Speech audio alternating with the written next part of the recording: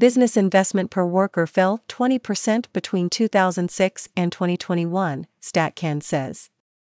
A new Statistics Canada study says Canadian businesses invested 20% less per employee between 2006 and 2021.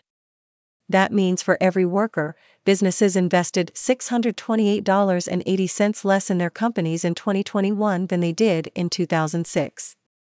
The report says the decline was more significant in large and medium-sized companies and foreign-controlled businesses.